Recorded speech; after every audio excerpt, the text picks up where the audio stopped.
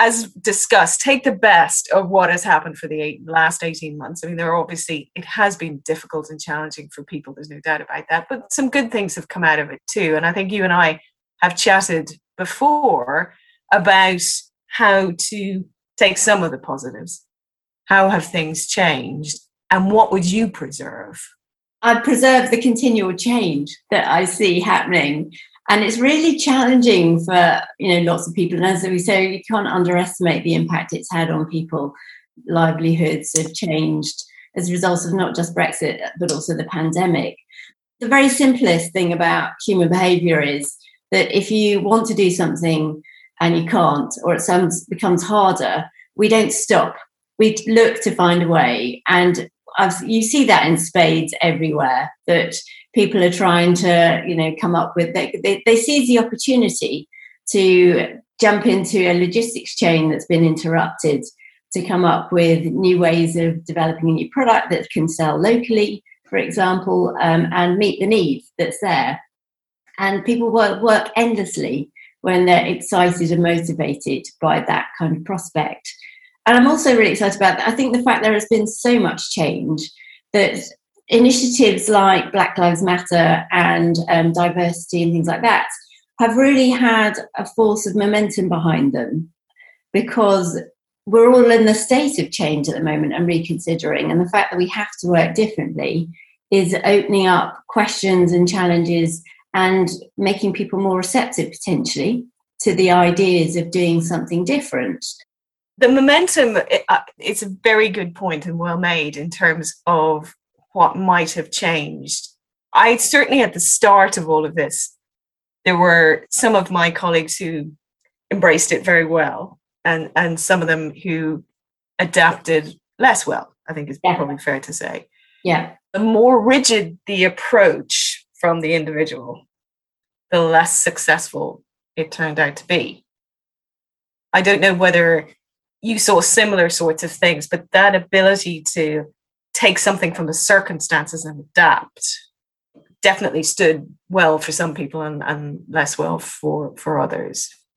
I think that's true. And I mean, there's lots of research about having a growth mindset. And, there has been lots of debate in the past about whether or not you've got it or you haven't. And if you've got it, that's great. And if you haven't, then you're a bit stuck. But actually, the reality is that anyone can develop the growth mindset, but it's like a muscle and it needs some practice. And it also needs a kind of a safe environment to try it out in, because it's quite uncomfortable. It is about risk-taking and trying things that might not work. So if you're in a challenging environment that doesn't necessarily support that, and people like you aren't doing it, then that's going to make it much harder to do. We are, pack animals. We do like to go along with the social norm, whether it's right or wrong. We're more inclined to do that. It's much harder. There's lots of evidence on to get a behaviour change. A very important factor is what your peers are doing and what they think about it, and what people who matter to you think about it. But those people who aren't used to behaving that way and have trodden the same path for a really long time and it's worked for them, actually to try something out differently is going to be really uncomfortable. So then seeing people around them suddenly changing is going to be quite a difficult scenario to be in as well. This is a bit of a pivotal moment, I suspect, as people start to think about different ways of working, when you've got a blend and you've got to have a hybrid model going on. And I think there's going to be a lot to be said for leadership and how they approach it. And you hear messages about, because if the senior leadership essentially say, well, everyone can work in a certain way, but I'm going to carry on how I always have done, then that's going to send a certain message that the successful people are still working as they always have done. And that could have an impact on the change that hopefully the world is going to try and make right now. It's a fascinating point, and I'm sure that you will have observed that the financial services industry and the banking industry particularly have been pretty vocal in senior terms, both Morgan Stanley and Goldman Sachs, about the fact that they want people back in the office, and they're going back to what I would say is a pretty traditional take, as you've just pointed out, on what office working could and should be. Yeah.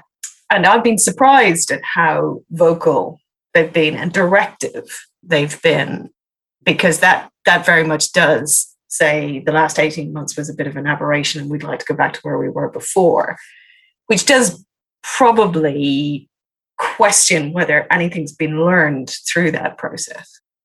And that's the key point. And for people who don't like change, actually, you need the moments of reflection to say, well, what has worked and what hasn't worked? And I think there are people looking carefully at this and saying, actually, there has been a lot of productivity and people enjoying the autonomy of working from home and feeling trusted to do that. And partly because they've been, managers have been forced to trust, but still seeing deliverables coming out of it. At the same time, I think there is a recognition that you can lose some of the creativity from not being in the room. When you're stuck in a time zone in a box, and you can't just have what do you think about X? And as you would do if you're sat next to somebody or walking around. I think there is definitely something lost from that in-person experience that we're all missing as well, aren't we? Agreed. We've certainly seen it from our perspective. We've seen a bit more turnover in that group of joiners because they're less obviously connected to the business and their colleagues and the culture than they might have been if they'd been in the office. So I suppose from my perspective, I would hate to lose all of the things that we've learned in the last 18 months, but equally the human connection we all know is important. Yeah. Did you know that? So what's really interesting about this opportunity is if you say, yes, you can have blended working, but you don't change the office environment so that the office looks exactly the same as it always has. And then particularly for those who are people who are more junior, maybe their home environment's not particularly enticing to work in either. So they're more likely to be in the office anyway because they want the connection. So the key part of being in the office is to enable, you have to get some work done, but to enable the creativity and bouncing ideas and it's problem solving, isn't it? Yeah. Problem solving works really well when you're face to face or a group of people and you can bash out the idea and figure it out. So actually, if you were encouraging some home working, it would be an opportunity to restructure your office. So you can have more of these desks, but you have fewer desks, but you have more collaborative spaces. The kind of Google funky student-looking image or the WeWork workspaces. Actually, they work really well for that kind of creativity that you pitch up. You get some work. You've got a zone you can get some work done quietly if you want to, but you can walk about and you can bump into people. You could, write on the whiteboard. If an office was, and actually, you might end up that people are in there all the time because they can do both kinds of working. And then those people who really want to have greater flexibility to work from home could still retain that. That's the opportunity. I think you won't get really good changed way of working if you've still got the same old office structure. I think if you sat people down and asked them if they enjoy contrasting opinions to their own, they all say they do. And we all do, of course, except when you're trying to achieve something and somebody says, no, you can't do it that way, or no, you shouldn't do it that way, or if you do it that way, then this is the consequence of what happens, which people can find frustrating.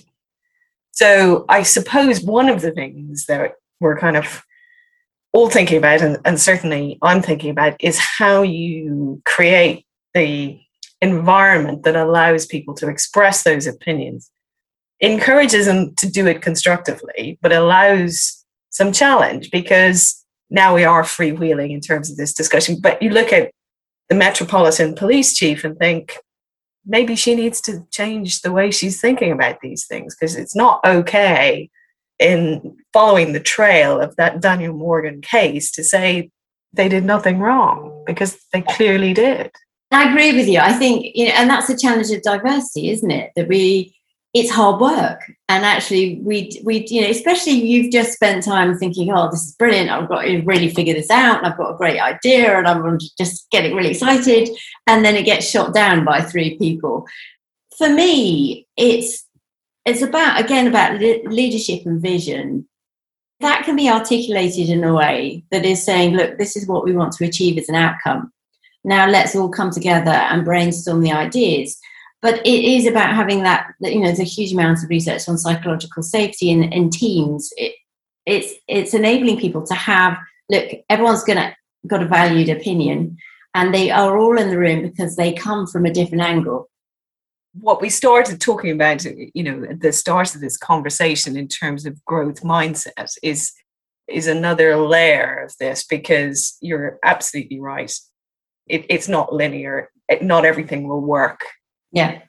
If you can get people to acknowledge the failings without being critically wounded by them, that's a good position to be in. But that requires an understanding that 30% of the things you do won't work, maybe 40% of the things you do won't work, but you're kind of in that range. The growth is, it's an interesting way of getting people to let go of the rigid, I must be seen to succeed. For managers as well, the challenge is you ask people to do things, it doesn't work, not necessarily their fault because things are complicated. And then the kind of pressure on the manager is then to say, right, well, I'm going to have to come up with a solution because ultimately I'm accountable. And if they could actually trust and push back to the person and say, look, that hasn't worked. I'd really like you to think about this, or we can think about it together, to pull apart why it hasn't worked, and try to trust the people to go away and try again. I think people love problem solving, and they'll have this going around in their head as they walk around, why didn't that work? What could be done differently? And then they're really engaging their brain.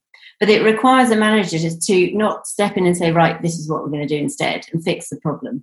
It's to leverage the power of the team. And that's a challenging thing to do. We're used to saying, do this, give it back to me. Yes, that's what I was expecting to see. No, it wasn't. This is what I want. Go do it. And very directional. It's a different thing to say, well, that doesn't seem to be getting us what we want. Can you go and come up with some different alternatives? That could be quite uncomfortable, but you get surprised and that's the diversity is you want other people to think of the things that you wouldn't have thought of. It could be that I'm working in a really unusual organization, but the people who tend to progress towards the leadership positions tend to do so in the belief that they must control all of the variables. Not unusual. I don't think it's that very much the norm. I mean, I've watched a little bit of it happen. I'm trying hard not to do it that way, which is to allow people to come to a conclusion and then interact with whether that's sensible or not. The more people tend to do that and design down to the very basic level what the response should be, the less empowered the people in that chain are. And don't get me wrong, it's clearly successful and can deliver results, but is it game-changing? Not necessarily. And you're not necessarily going to go as fast as potentially you could, because there's also a risk it could slow down. But you're not getting the empowered people. You're not actually really leveraging all the brain power, because people are sat there waiting to be told what to do. And they won't question and they won't provide their ideas if they think something could be done differently, if they don't get a good response if ever they suggest it. But you're right, lots of people are successful and can make a large amount of money out of it. It just could be better. And that's the challenge of people seeing how it could be better and how much people could be enjoying coming to work. I think that's the very interesting position that we're in at the moment, which is to, as we've been discussing, to take the things that have changed. So the empowerment, the allowing people to decide where, based on their workload, is the right place to be. I find that has worked, so we shouldn't completely throw it out. However, if you are a senior in the organization or been more established in your careers, you have to acknowledge that you have a responsibility to the people who are entering the organization now, who are less connected and who need more help, and you are going to need to be there for them, not for yourself. That's the change in mindset, which I can articulate that. It sounds vaguely reasonable. The downside is that I can't convince people to really take it on. It's a big challenge. And I think it's one of those things that you need more people role modeling it and seeing the positive effect from it to get that kind of change, and visionary leaders and who work that way to make that change.